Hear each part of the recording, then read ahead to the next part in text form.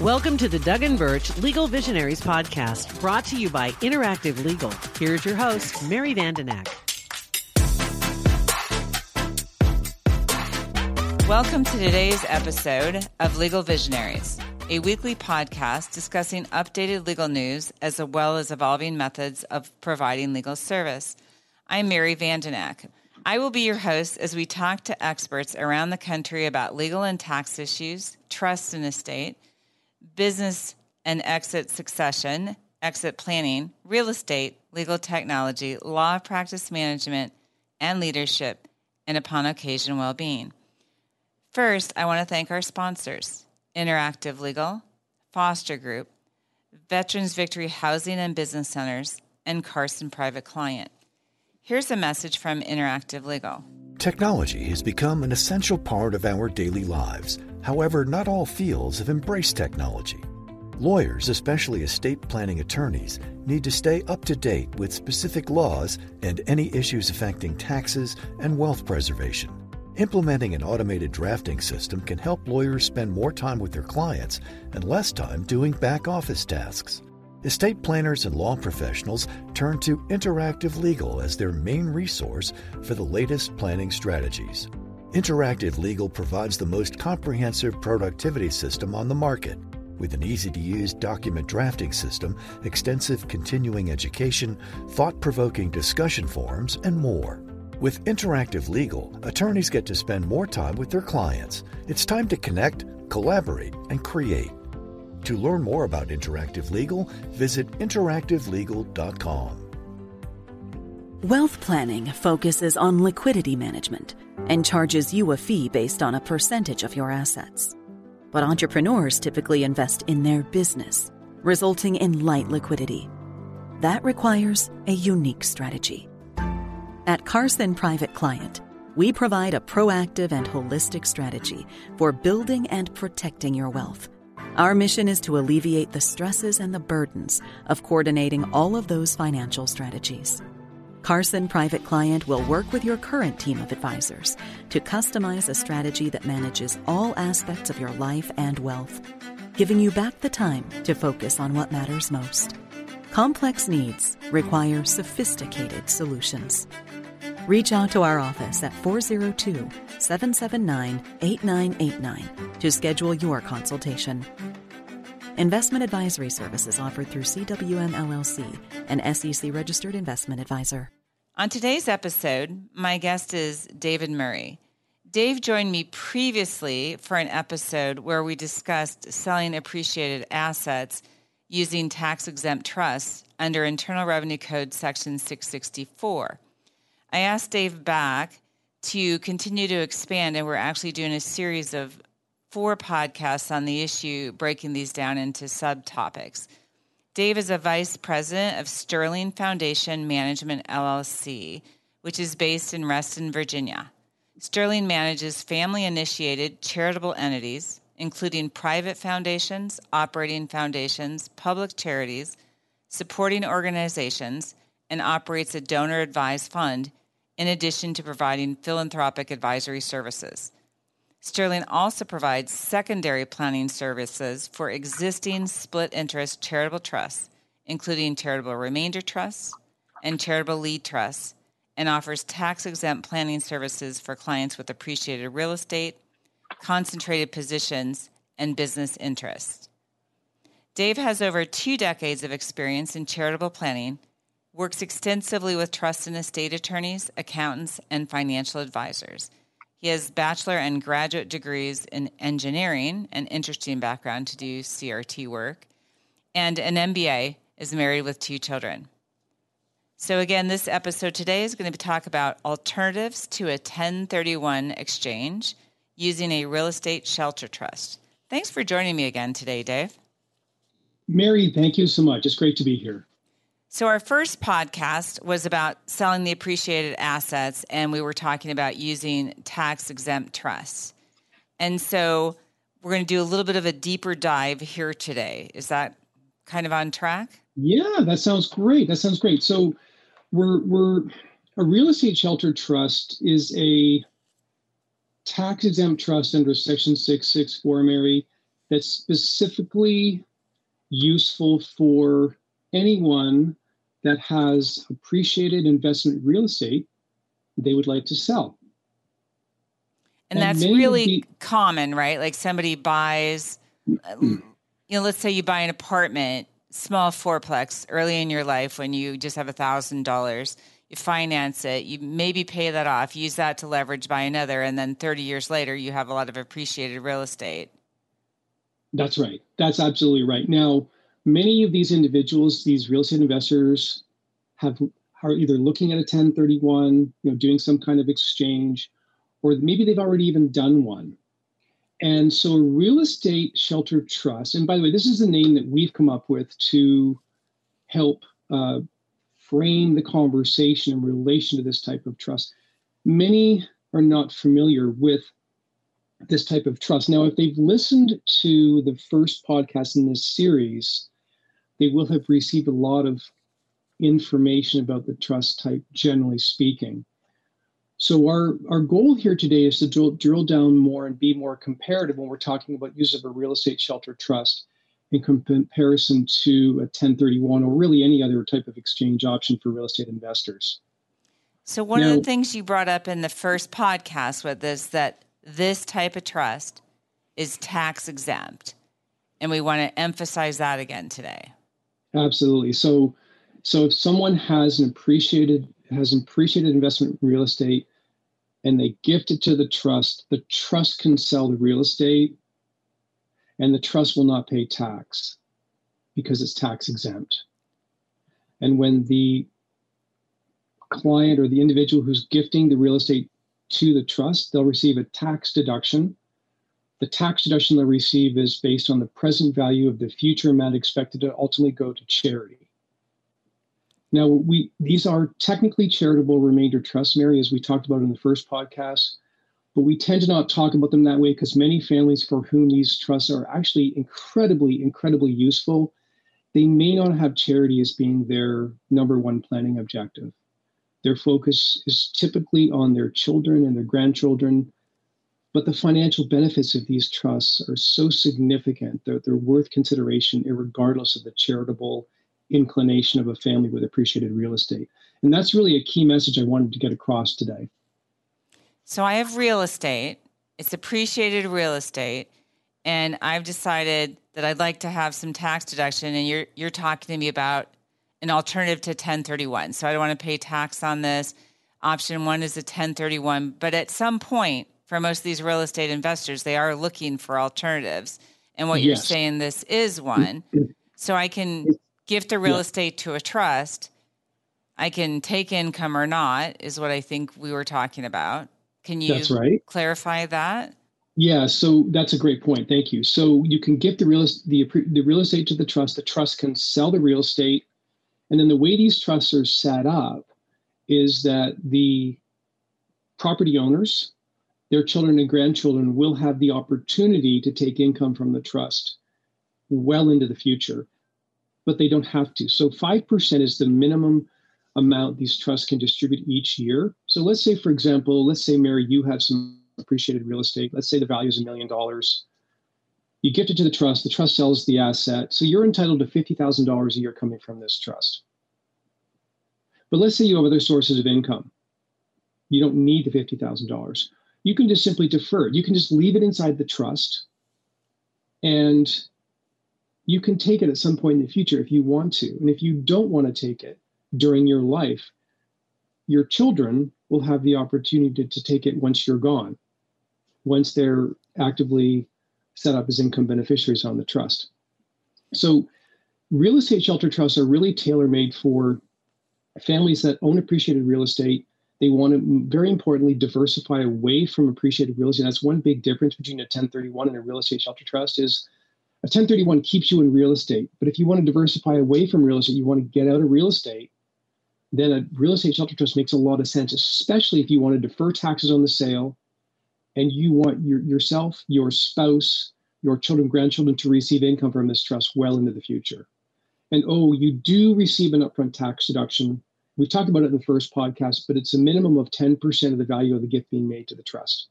So in my example with you, Mary, of $1 million piece of real estate be gifted to a trust, you would receive a minimum deduction of $100,000 by making the gift to the trust. So could you potentially give us a specific example of how this might work with some rental properties? Yes, so we talk to clients frequently who have investment real estate, and we talk about this as a planning option for them. So, John he's retiring. He's in California. He has a service business. He owns the building.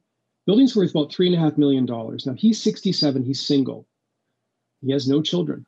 What's interesting though is he has 6 siblings, big family, 6 siblings, his nieces and nephews, and he wants to help them all out. Of course, John has the option of selling his building outright, but he would have to pay tax if he did, and he doesn't want to do that. There's no debt on the property, and this is an important consideration. If someone's contemplating using a real estate shelter trust, it's really best that the property have no debt. In John's case, the basis in the property was very low, so if he did sell it, he would just pay a lot of tax. In California, he would pay almost 40% tax. He didn't want to do that.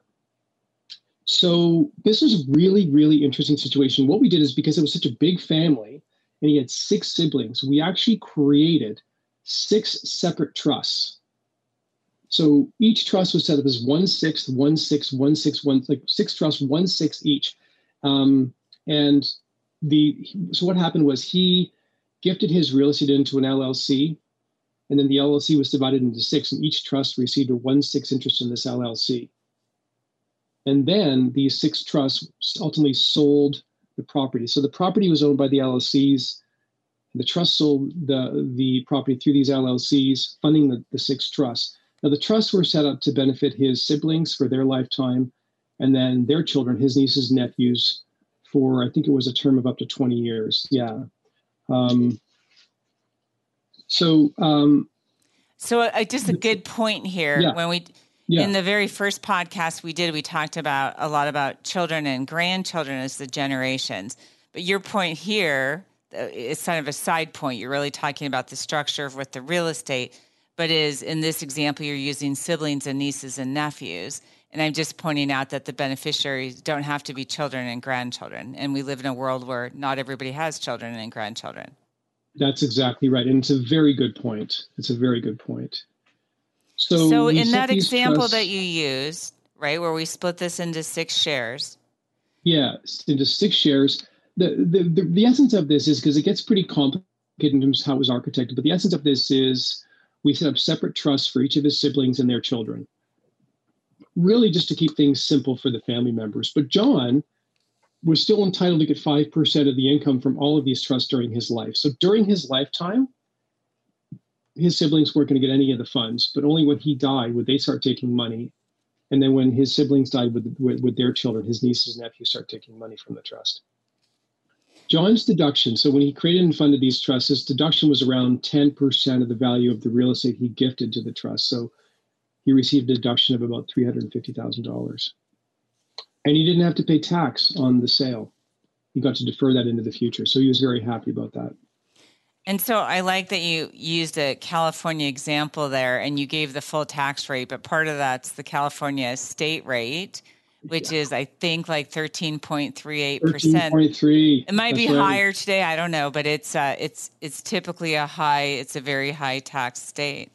So Dave, so you've given that example, and what I kind of like about that is that as I'm hearing about my California guy, he can get out of the real estate so he can use one of these charitable remainder trusts. And that often becomes, even those who are totally real estate oriented, start thinking about buckets of different types of income. And in these trusts, you can diversify. So once you sell that real estate in this tax exempt trust, you can then invest in other types of investments.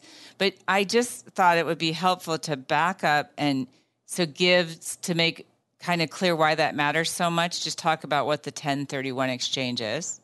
Absolutely. So now I should know that the 1031 exchange is not something we do. And some of your listeners are probably already familiar with what one is. But for those who are not, it's really, it's also known as a like-kind exchange or tax-deferred exchange. And it's a provision of the U.S. Internal Revenue Code that allows real estate investors to defer capital gains taxes when selling an investment property and reinvesting the proceeds into another like kind property. So basically, Mary, it's like exchanging the property you have currently for a new property and not incurring tax on that conversion, if you will. But there's a bunch of rules that you have to follow in order to qualify for a 1031. And so it's just important to emphasize that if someone is contemplating a 1031, that they really should seek professional advice on how to conduct one properly. And one of those rules is that 1031 is real estate for real estate.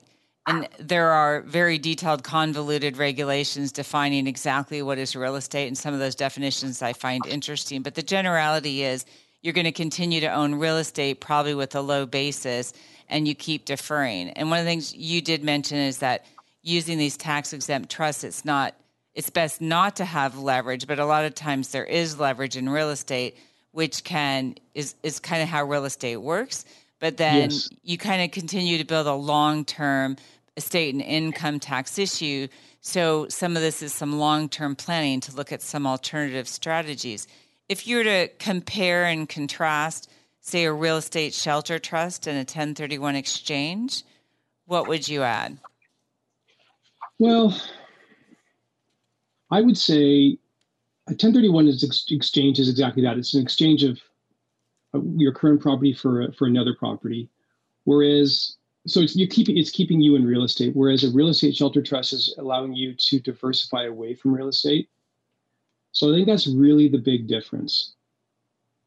I also think familiarity is a big difference. It's interesting when you talk to members of the real estate community, there tends to be a lot of awareness about a 1031 and what that means. But there tends to be not much awareness about these tax-exempt trusts. And we tend to think that that's simply because of these trusts being classically referred to as charitable remainder trusts. And real estate investors may not be thinking about the non-charitable benefits these trusts can offer them. So I would say many investors are just simply aware of 1031s where they're not aware of these types of real estate investment trusts that we're talking about today. And so we're hearing some change in just what you've done in calling them real estate shelter trusts is helpful, because there does seem to be a recent trend for longtime real estate investors to be looking for some alternates to 1031s. And you're right, if you just refer to it as a charitable remainder trust, then that might not even be something that's going to be on their radar. That's right. Absolutely. We are going to take a brief break from our episode for a word from one of our sponsors. At Foster Group, we know there are more important things than money. There's the joy of providing a lovely home for your family, the excitement of an early retirement, the relief knowing that an unexpected emergency won't ruin your finances. At Foster Group, we're invested in the things that make life, and how to get there. Foster Group, your financial life, truly cared for. Connect with us at fostergrp.com. Foster Group's written disclosure brochure, as set forth in Part 2A of Form ADV, discusses advisory services and fees, is available at www.fostergrp.com. Okay, let's continue our episode. So a way to think of these trusts would be a way to diversify away from a real estate holding, defer tax on the sale, and set yourself and your family up for income into the future. And I really do think, if someone has interest in exploring one of these trusts, talk to your estate planning attorney, talk to professionals, and get some good advice about what would be the best option for you. And really kind of overall objectives, right? Diversification, income tax objectives, estate tax objectives. But another thing I think that you've mentioned is the impact on heirs is an important consideration. How does that play into this? So the impact on heirs is an important consideration. It mostly relates to how to provide for those heirs. Of course, if someone owns real estate and they pass away, they may receive a step-up in basis, or their heirs, I should say, may receive a step-up in basis for that asset. But with these real estate shelter trusts, it's a way to solidify, if you will, the planning in relation to your heirs, because it's all written into the trust agreement. It's all written in there how much, who's going to get the money and when they're going to get it. Okay. And so it kind of solidifies the planning. So we like to think of this as sort of long-term planning in current day, with a current day focus in relation to a specific appreciated asset, in this case, real estate. So it's a way to look at real estate in a planning context for many, many decades into the future with your family and their planning needs, by having this trust agreement being drafted in a way that reflects your desires and the needs of your family into the future, principally around income planning for your family members, giving them access to this income, but also in terms of tax deferral for yourself as the property owner today. So income's an important consideration. Income is a very important consideration. Yes. Yes. Now, remember, this is something that's very important. I do want to emphasize this. These trusts are merely tax deferral vehicles. Okay. They're not tax avoidance vehicles. So at some point, when income is distributed from the trust, the income beneficiary, either you, your spouse, your children, your grandchildren, they're going to have to pay tax on the distributions, but only if and when they take income from the trust. If there's no income taken from the trust, there's no tax paid. The tax correlates to the income, and more specifically, the character of the income under Section 664. And we talked about this in the first podcast with the 4 tiers of accounting. But suffice to say that these are tax deferral vehicles, they're very powerful tax deferral vehicles. But ultimately, if income is taken from the trust, tax will need to be paid on the distributions. So we've mentioned, we talked about the 1031 exchange, and this type of trust is an alternate to that. What are the other types of things that real estate owners do look at when thinking about selling real estate? Well, it's funny because we had a conversation the other day with an advisor. His client had a very sizable piece of real estate, highly appreciated, low basis, and the client just elected to sell it outright. Didn't do any tax planning, just sold the property outright, paid tax on the sale. So an outright sale is always an option that's available to a real estate owner. Of course, most real estate owners are looking to not pay tax, and that's why a 1031 has become so popular with many real estate investors. But another option that we're familiar with is an installment sale, where an agreement's put in place to sell a portion of the asset over time, and in some cases, it can reduce the amount of tax the property owner will need to pay. So I would say an outright sale and an installment sale are really the two other scenarios that we've seen, Mary, or we hear about, other than a 1031 or a real estate shelter trust. And there's some drawbacks of the installment sale? There are some drawbacks of the installment sale. The interest payments to the seller are taxable as ordinary income. The seller becomes a creditor of the buyer and thus will be reliant on the buyer's ability to make the note payment. So when you do make an installment sale, you're relying on the creditworthiness of the person you're selling to. And when you do an installment sale, you don't have access to the full sale amount today. You must wait and get increments of the sale amount over time. And some families don't like that. They want to have access to the whole principal today. And so this concept of the monetized installment sale evolved to try and help sellers have access to, but that's one of IRS's target transactions. So the typical installment sale is, an accepted strategy, but does limit the access to that principal. So if you were to summarize key benefits of the real estate shelter trust, could you summarize those in a bullet point list for us? Absolutely. Tax deferral, will diversifying away from investment real estate, providing income to family members with the ability to defer income into the future, and of course, asset protection. We touched on this in the first podcast. These trusts are typically drafted with a spendthrift provision that ultimately can protect the asset within the trust from creditors. So asset protection is an important consideration. So, and I think, Marty Shankman, who's been on a few podcasts and we do a lot together, and what he says about asset protection is that's almost an overlooked benefit of trusts in general. Yes. And that, the asset protection in general provides protection from divorcing spouses, from creditors. You get sued by somebody, a whole bunch of scenarios. I think it's a huge benefit of a lot of these trusts. Completely agree. I'm sure there's some disadvantage of these trusts. What would be the disadvantages? So a lot of times when I'm talking to a client, they're like, why would I not want to do this? Well, if the real estate has debt on it, we would discourage someone from considering one of these trusts unless it's a very small amount of debt in relation to the value of the property. So that's one thing I would mention. A real estate shelter trust is not a good idea for someone who wants to give their primary residence and continue to live in it. These types of trusts are really best for investment real estate that the client wants to sell.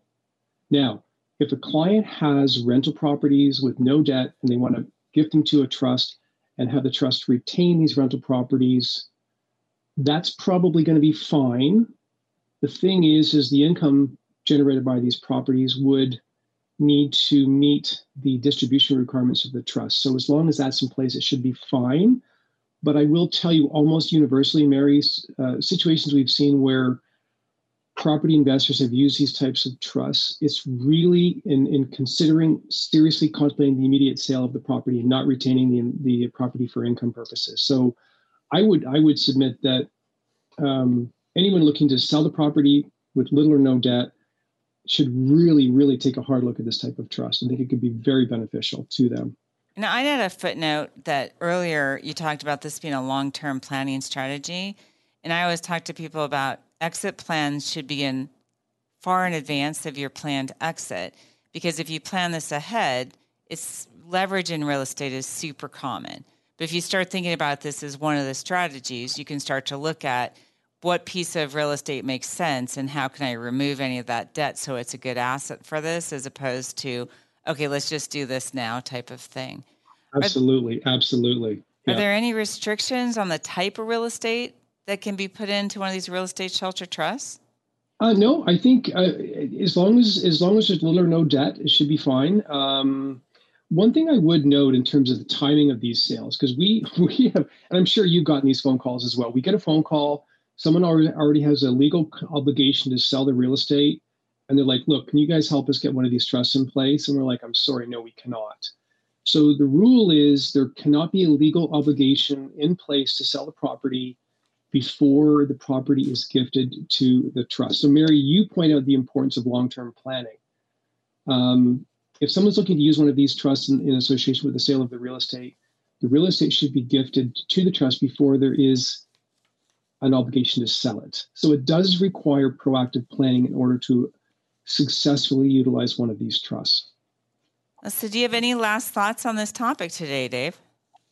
Mary, I just really want to encourage anyone considering selling their investment real estate to evaluate all their options. If they want to sell their property, defer taxes, and stay invested in real estate, then you know what? A 1031 exchange could make a lot of sense for them. If they want to diversify away from real estate, while giving themselves and their family members access to income well into the future, it would be a good idea to consider a real estate and shelter trust. And I think, Dave, you're always willing, if I believe, and we'll put your contact information when we release the episode. But just to share it, I think you're willing to take calls just on this concept. And you're available at 703-997-4717 and david.murray at sterling-foundations.com, which again will be listed with the episode. Well, as we reach the end of today's episode, I want to thank our sponsors, Interactive Legal, Veterans Victory, Foster Group, and Carson Private Client. That's all for now. Thanks for listening to today's episode, and stay tuned for our weekly releases.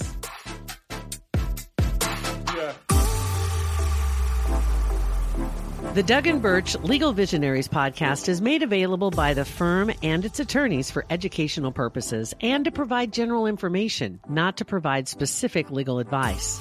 Use of the Doug and Birch Legal Visionaries podcast does not create an attorney-client relationship between you and the firm or any of its attorneys. The Doug and Birch Legal Visionaries podcast should not be used as a substitute for competent legal advice, and you should contact an attorney in your state about any legal needs or questions you may have.